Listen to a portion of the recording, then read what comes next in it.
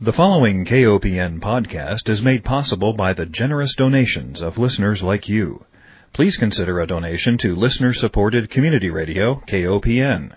You can donate securely on our website at kopn.org.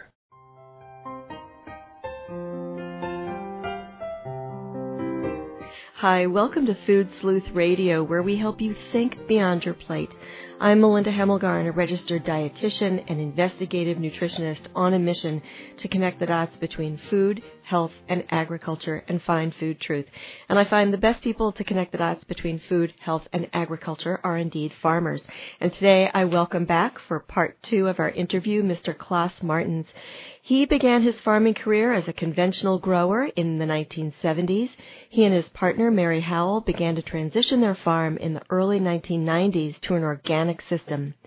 They now farm 1,400 acres of certified organic crops and operate Lakeview Organic Grain, a certified organic feed and seed business.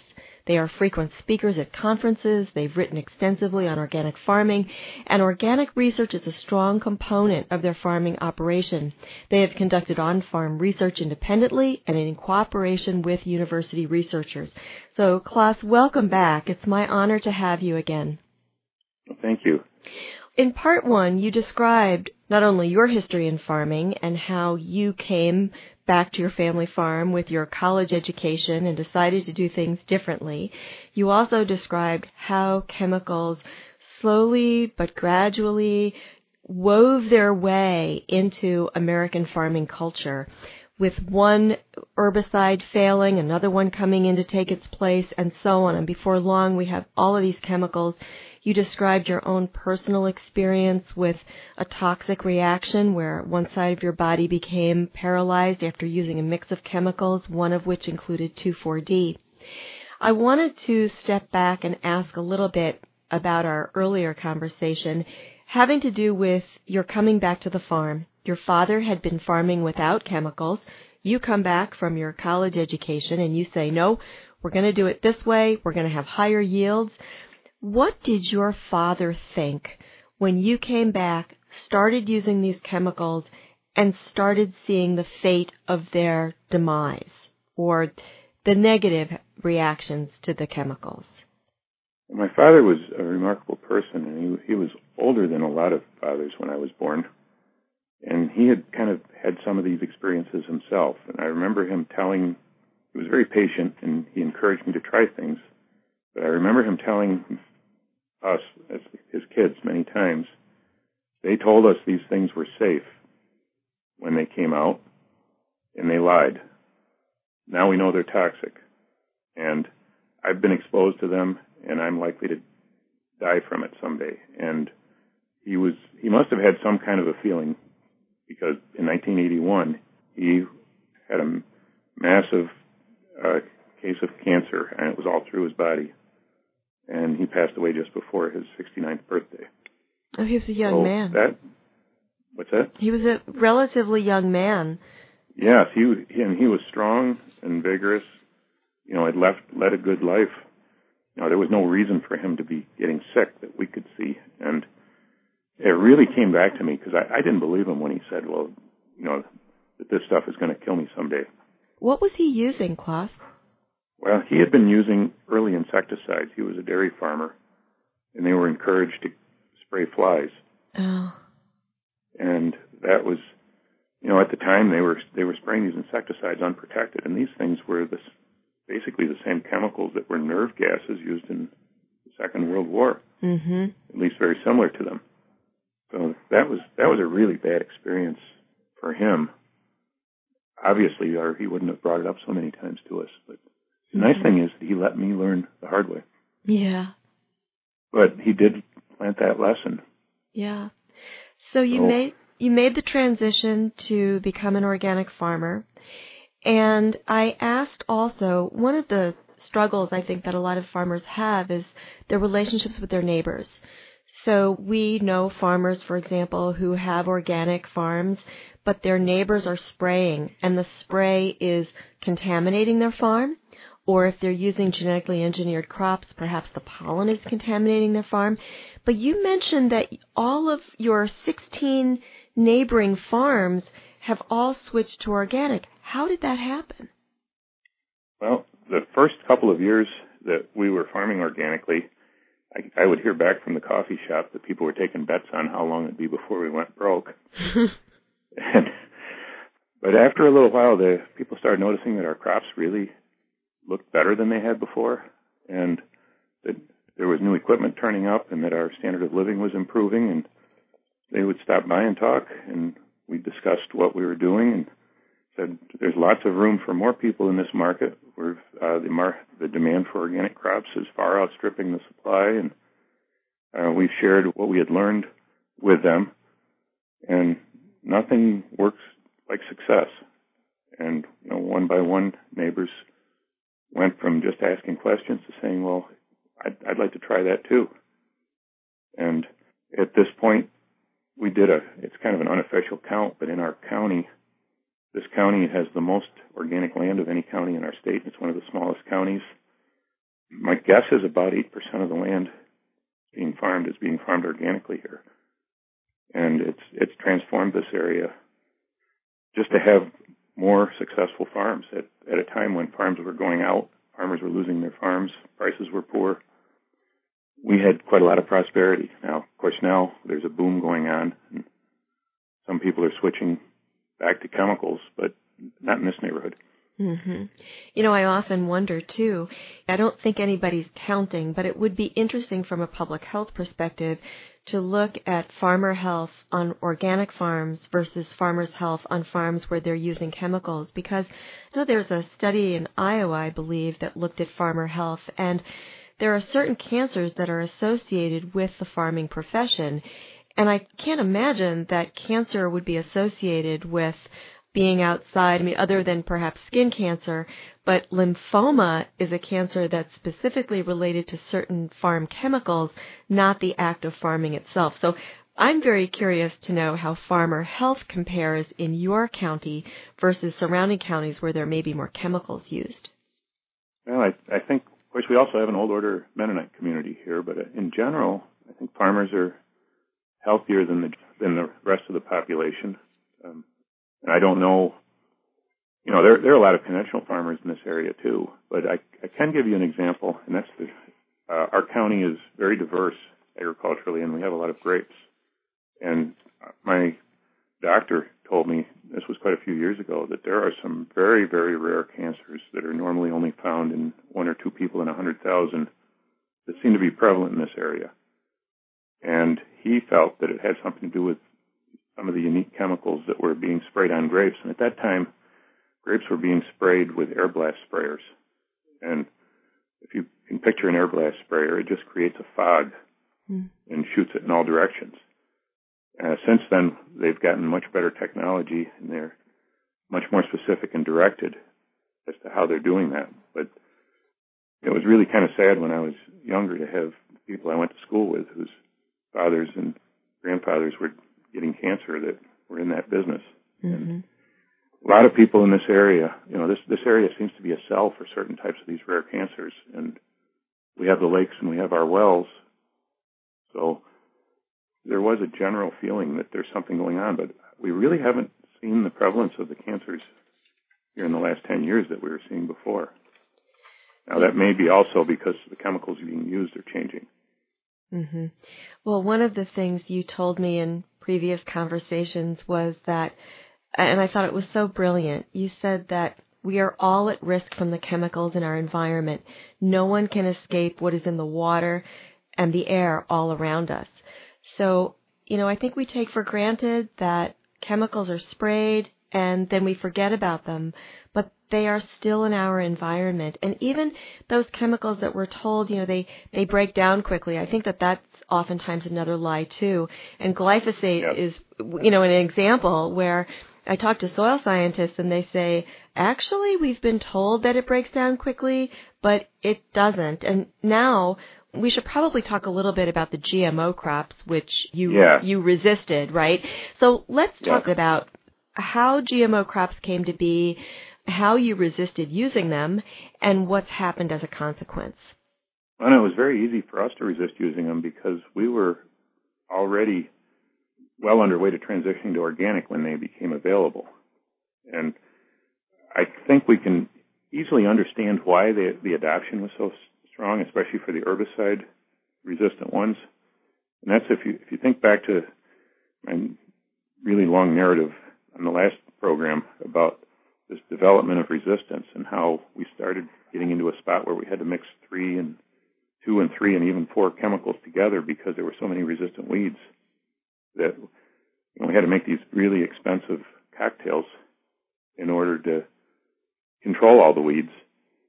Well, when glyphosate-resistant soybeans came on the market, soybean fields were kind of ugly sights, conventionally farmed ones, because there were so many weeds that were escaping the herbicides that were being put on. And glyphosate is a non-selective herbicide. It kills basically everything it touches. And having found a gene that makes the soybean and then later corn, and I think there are quite a few other glyphosate-resistant crops now, able to survive that, sort of reset the clock on this problem of evolving resistance. And what's remarkable to me is that it took as long as it has for glyphosate resistance to develop, but it certainly has developed, and we see places now where farmers are spraying their soybeans with glyphosate and then having to hire a crew to come in and hand weed and hoe the fields because the resistant weeds have come. But this is kind of a continuation of the story. Started with 2,4-D, went to the triazines, and then went into these more specific chemicals. And for each new material, there were new weeds or new biotypes of old weeds that had evolved resistance. And now, after a short hiatus of being able to use these glyphosate-resistant crops, we're seeing a tremendous explosion of glyphosate-resistant weeds suddenly. And I think that's why we see 2,4-D coming on the market again. Well, and I should just let our listeners know that the Union of Concerned Scientists report that came out December 11th of 2013 reports that these new resistant weeds are at 61 million acres and increasing rapidly. Wow. And that's back to what I learned when we were converting to organic. When we create an environment and then create it the next year and then create it the next year after using the same herbicide, glyphosate, over and over and over, using the same production practices over and over and over, we're selecting very rapidly and very intensively for plants that are going to survive in that environment and thrive in it. Mm-hmm. So it's only a matter of time when a biotype comes that can tolerate glyphosate before it will really become a dominant species in that field. I just need to take one break, class, just to remind our listeners that we are listening to Food Sleuth Radio, and my guest is Klaas Martens, an organic farmer based in New York State, and we are talking about herbicide resistance and the move to organic farming, which would be the smart move, and the real danger that comes from introducing yet more resistant crops. And we had a conversation, well, we've had many conversations because I have the pleasure of being on the Organic Farming Research Foundation board with you. But one of the things that you mentioned, and I totally agree with, is that the public largely does not understand that genetically modified crops are genetically modified largely to resist the spraying of herbicides.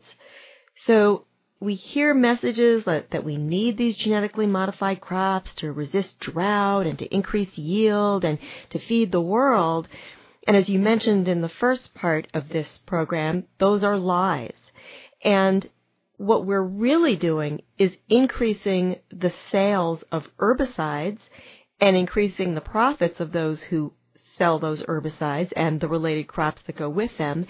And now, because of this resistance to glyphosate or Roundup Ready, Roundup specifically, we're now looking at a class of herbicide-resistant crops, new generation, that are going to be resistant to 2,4-D. What are your thoughts on that? Well, I think this is a huge mistake, and I believe that even a lot of people in the biotech industry have trepidation about this, because when glyphosate-resistant crops were first introduced, one of the reasons, and it was actually, I have to admit, it was one of the positive reasons, was that they got us away from these extremely toxic chemistries. Mm-hmm. And at the time, at least, glyphosate was believed to be a lot safer. And in terms of acute toxicity, there's no question. It was a lot safer than those older, harder chemistries. But now that the resistance to glyphosate is breaking down and the weeds are suddenly neutralizing its effectiveness, going back to one of these old, hard chemistries that had so many side effects and that was so dangerous is, to me, very foolish. Mm-hmm. And I should probably let our listeners know that the 2,4-D is, there's a wonderful National Pesticide Information Center, and they specifically state that the 2,4-D herbicide, there's been research showing that they have observed neurotoxicity, reproductive toxicity, and developmental toxicity, in other words, birth defects. And in some of the states where wheat is grown, where 2,4-D is already used, these new resistant crops would increase the use. We see more birth defects in those states where this particular herbicide is used more than in others. And with regard to glyphosate being safer than 2,4-D, I just want to mention that because so many more pounds are used, we have a technical fact sheet on glyphosate that says that in 1986, an estimated 6 million pounds of glyphosate was used in the United States. In recent years, 13 to 20 million acres were treated with 18.7 million pounds annually. So the residues on our food are increasing, and we have new data showing that it is actually classified as an endocrine disruptor, meaning it upsets our hormone systems. And we are finding, for instance, there was a study last summer where they tested the urine of people who had not been eating crops from land that was treated with glyphosate. We're finding glyphosate in their bodies that was coming out in their urine. And there have been several times that the amount of allowable residue in our crops was increased by the EPA. I remember when it first came out, and incidentally, I was the first farmer in our county to use glyphosate way back when it first came out. And we were warned sternly at the time, and it was on the label, not to spray crops. And there was a fairly long period before the crop was harvested that we had to observe. Grapes couldn't be sprayed with it when there were leaves out. And we've almost forgotten about those restrictions now because it's being sprayed right onto the resistant crop. But it does have to result in more residue being in our food. Mm-hmm. And I'd like to, my old friend Charles Walders, who's passed on now, had a really clever way to describe the old test for toxicity. The old LD50, which is, what that means is the lethal dose for 50% of subjects. He called that the make it to the door test. And with the old hard chemistries, what they would do was take test subjects, probably mice or rats or, whatever species they were using, and expose them and find out at what dosage 50% of a group would die. And that was the acute toxicity test. So as the way Charles Walders quipped, he said, well, that's the make it to the door test. 50% of them made it to the door, but nobody followed them afterwards and saw what happened to them. Mm. So some of these chemistries that today are fairly safe in terms of, quote unquote, in terms of acute toxicity, they don't kill anybody. But we need to look for a lot longer period and see what is the long-term effect that they have down the road. And I think that's one of the shifts. When we talk about hard chemistries, we saw a lot of the results a lot quicker. Now, when we look at endocrine disruptors, where does it stop? We've got, problems with amphibians.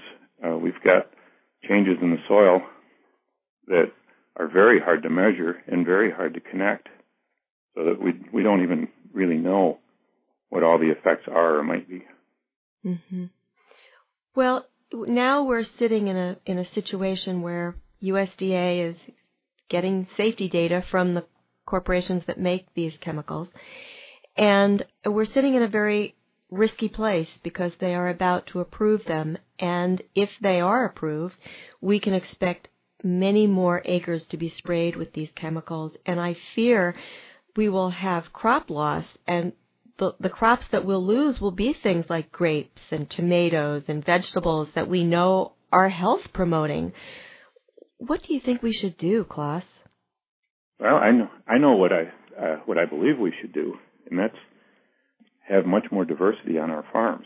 One of the reasons that farmers are so dependent on a lot of expensive off-farm inputs is that we're growing bigger and bigger acreages of less and less different crops. You know, the vast majority of the central part of the United States, the Corn Belt, is either corn or soybeans. That's only 2 species. Yeah. And when we only have a few species, we're creating the perfect environment for some of the pests that affect these crops to proliferate, and we're creating the need for materials to control them. I really feel people would be much healthier, and our soil would be much healthier if we could shift our diets into something that was much more varied, and certainly our soils would be better off, and the farmers wouldn't have to buy as many inputs. For instance, I'll digress a little here. We had a problem on our farm growing dry edible beans. Not everybody, but a lot of people like kidney beans and black turtle soup beans. And in our area, the yields had been plummeting on these beans. And there was a root rot complex that would just, when they would come up, you get rain and the roots would rot off. And there were no chemicals that worked on it anymore. What we learned was because we had a one-sided rotation, we were growing too many legumes in this case, that these diseases were building up in the soil. We found that when we added a brassica crop, now brassicas would be things like cabbage, broccoli, we used yellow mustard as a cover crop and incorporated it. It actually devastated the diseases, and we doubled our yields on dry beans almost overnight just by bringing in one more species, one that gave a needed biological diversity to our farm, and that controlled the root rot complex. And what we found out afterwards, it was also controlling some pathogenic nematodes that were part of the system. Now, this type of solution is really a lot better for the farmer and for the farm, but it's hard to get. We really need to get more university research so that we can learn about these systems and learn what causes some of these problems and develop more holistic ways of dealing with them. And that's another thing that we need to be doing. Is it seems like when the only tool you've got is a hammer, every problem looks like a nail. Right. And that's kind of the way it is with these pesticides. And maybe we need to take a step back, and when we have a problem, ask the question of what did we do that created an environment where this problem had an advantage and was able to grow? And then how do we change what we did? How do we change this environment? Or where do we change the system in a way that will not make this be a problem? I thought it was interesting that you went back, you were wise enough to go back in history and look at some of the older practices, and you've read a lot about the older soil scientists to see how this all comes together. And I do wonder, why is it that universities aren't teaching more of this and less of the high-tech, chemical kind of farming? Well, it's really difficult to fund this kind of research unless there's a product coming from it that's producing an income stream. And I really think, I don't think there's anything sinister about it. I think professors are going to study whatever they can get grant funds for. And that's part of the difficulty. And also, if you look at young people going into college that are interested in the biological sciences, they are looking at where are their jobs. Well, those jobs are being offered in these fields, but there are relatively few jobs being offered in things like studying the ecology of insects. There's lots of people looking for how do you kill them, but where do you get funding to pay for studying why do they grow and what makes them more successful and what kind of environments, how do environments affect which insects are there? There would need to be public funding for that. Yes, and that's the thing with public research. and public funding and education. And I think we've created a vacuum. Our government has abdicated the responsibility for doing this public funding, so that we're heading in strange directions sometimes just because of where the money is. And we're abdicating some of the responsibility for doing balanced research, for studying whole systems. Exactly. And speaking of whole systems, we just have a couple of minutes left, but in our conversations that we've had over the years, there's one thing that I think our listeners might really take home, and that is the connection between soil and human health. And we spoke a little bit about how ingesting these compounds, these residual herbicide and pesticide residues on our crops, how that might affect our own microbiome in our intestines, the microbes, the similarities between the microbes in our guts and the microbes in our soil. And I want to ask a smart farmer that question. Well, when you think about it intuitively, if you eat from the garden, you're inoculating your body with what's in the soil. And I think I've been surprised, but I shouldn't be, at how much some of the microbes that are in our digestive tract mimic the ones that are in the soil. And it does raise some interesting questions about these biocides that kill things that are in the soil.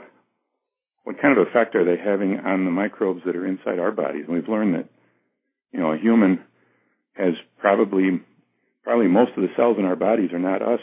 They're the microbes that coexist with us and that make us healthy or keep us healthy.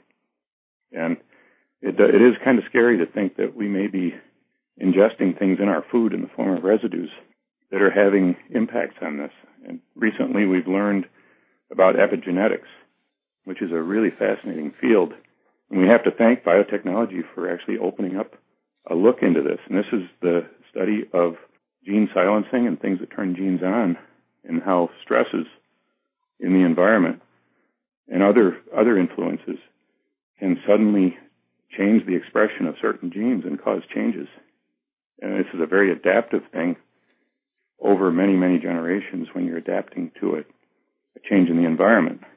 But it may not be so adaptive when it comes in species that we depend on for our health.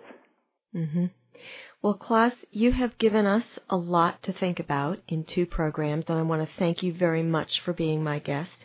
In closing, I want to thank our listeners for joining us and remind everyone that Food Sleuth Radio is produced at KOPN Studios by Dan Hemmelgarn in beautiful downtown Columbia, Missouri.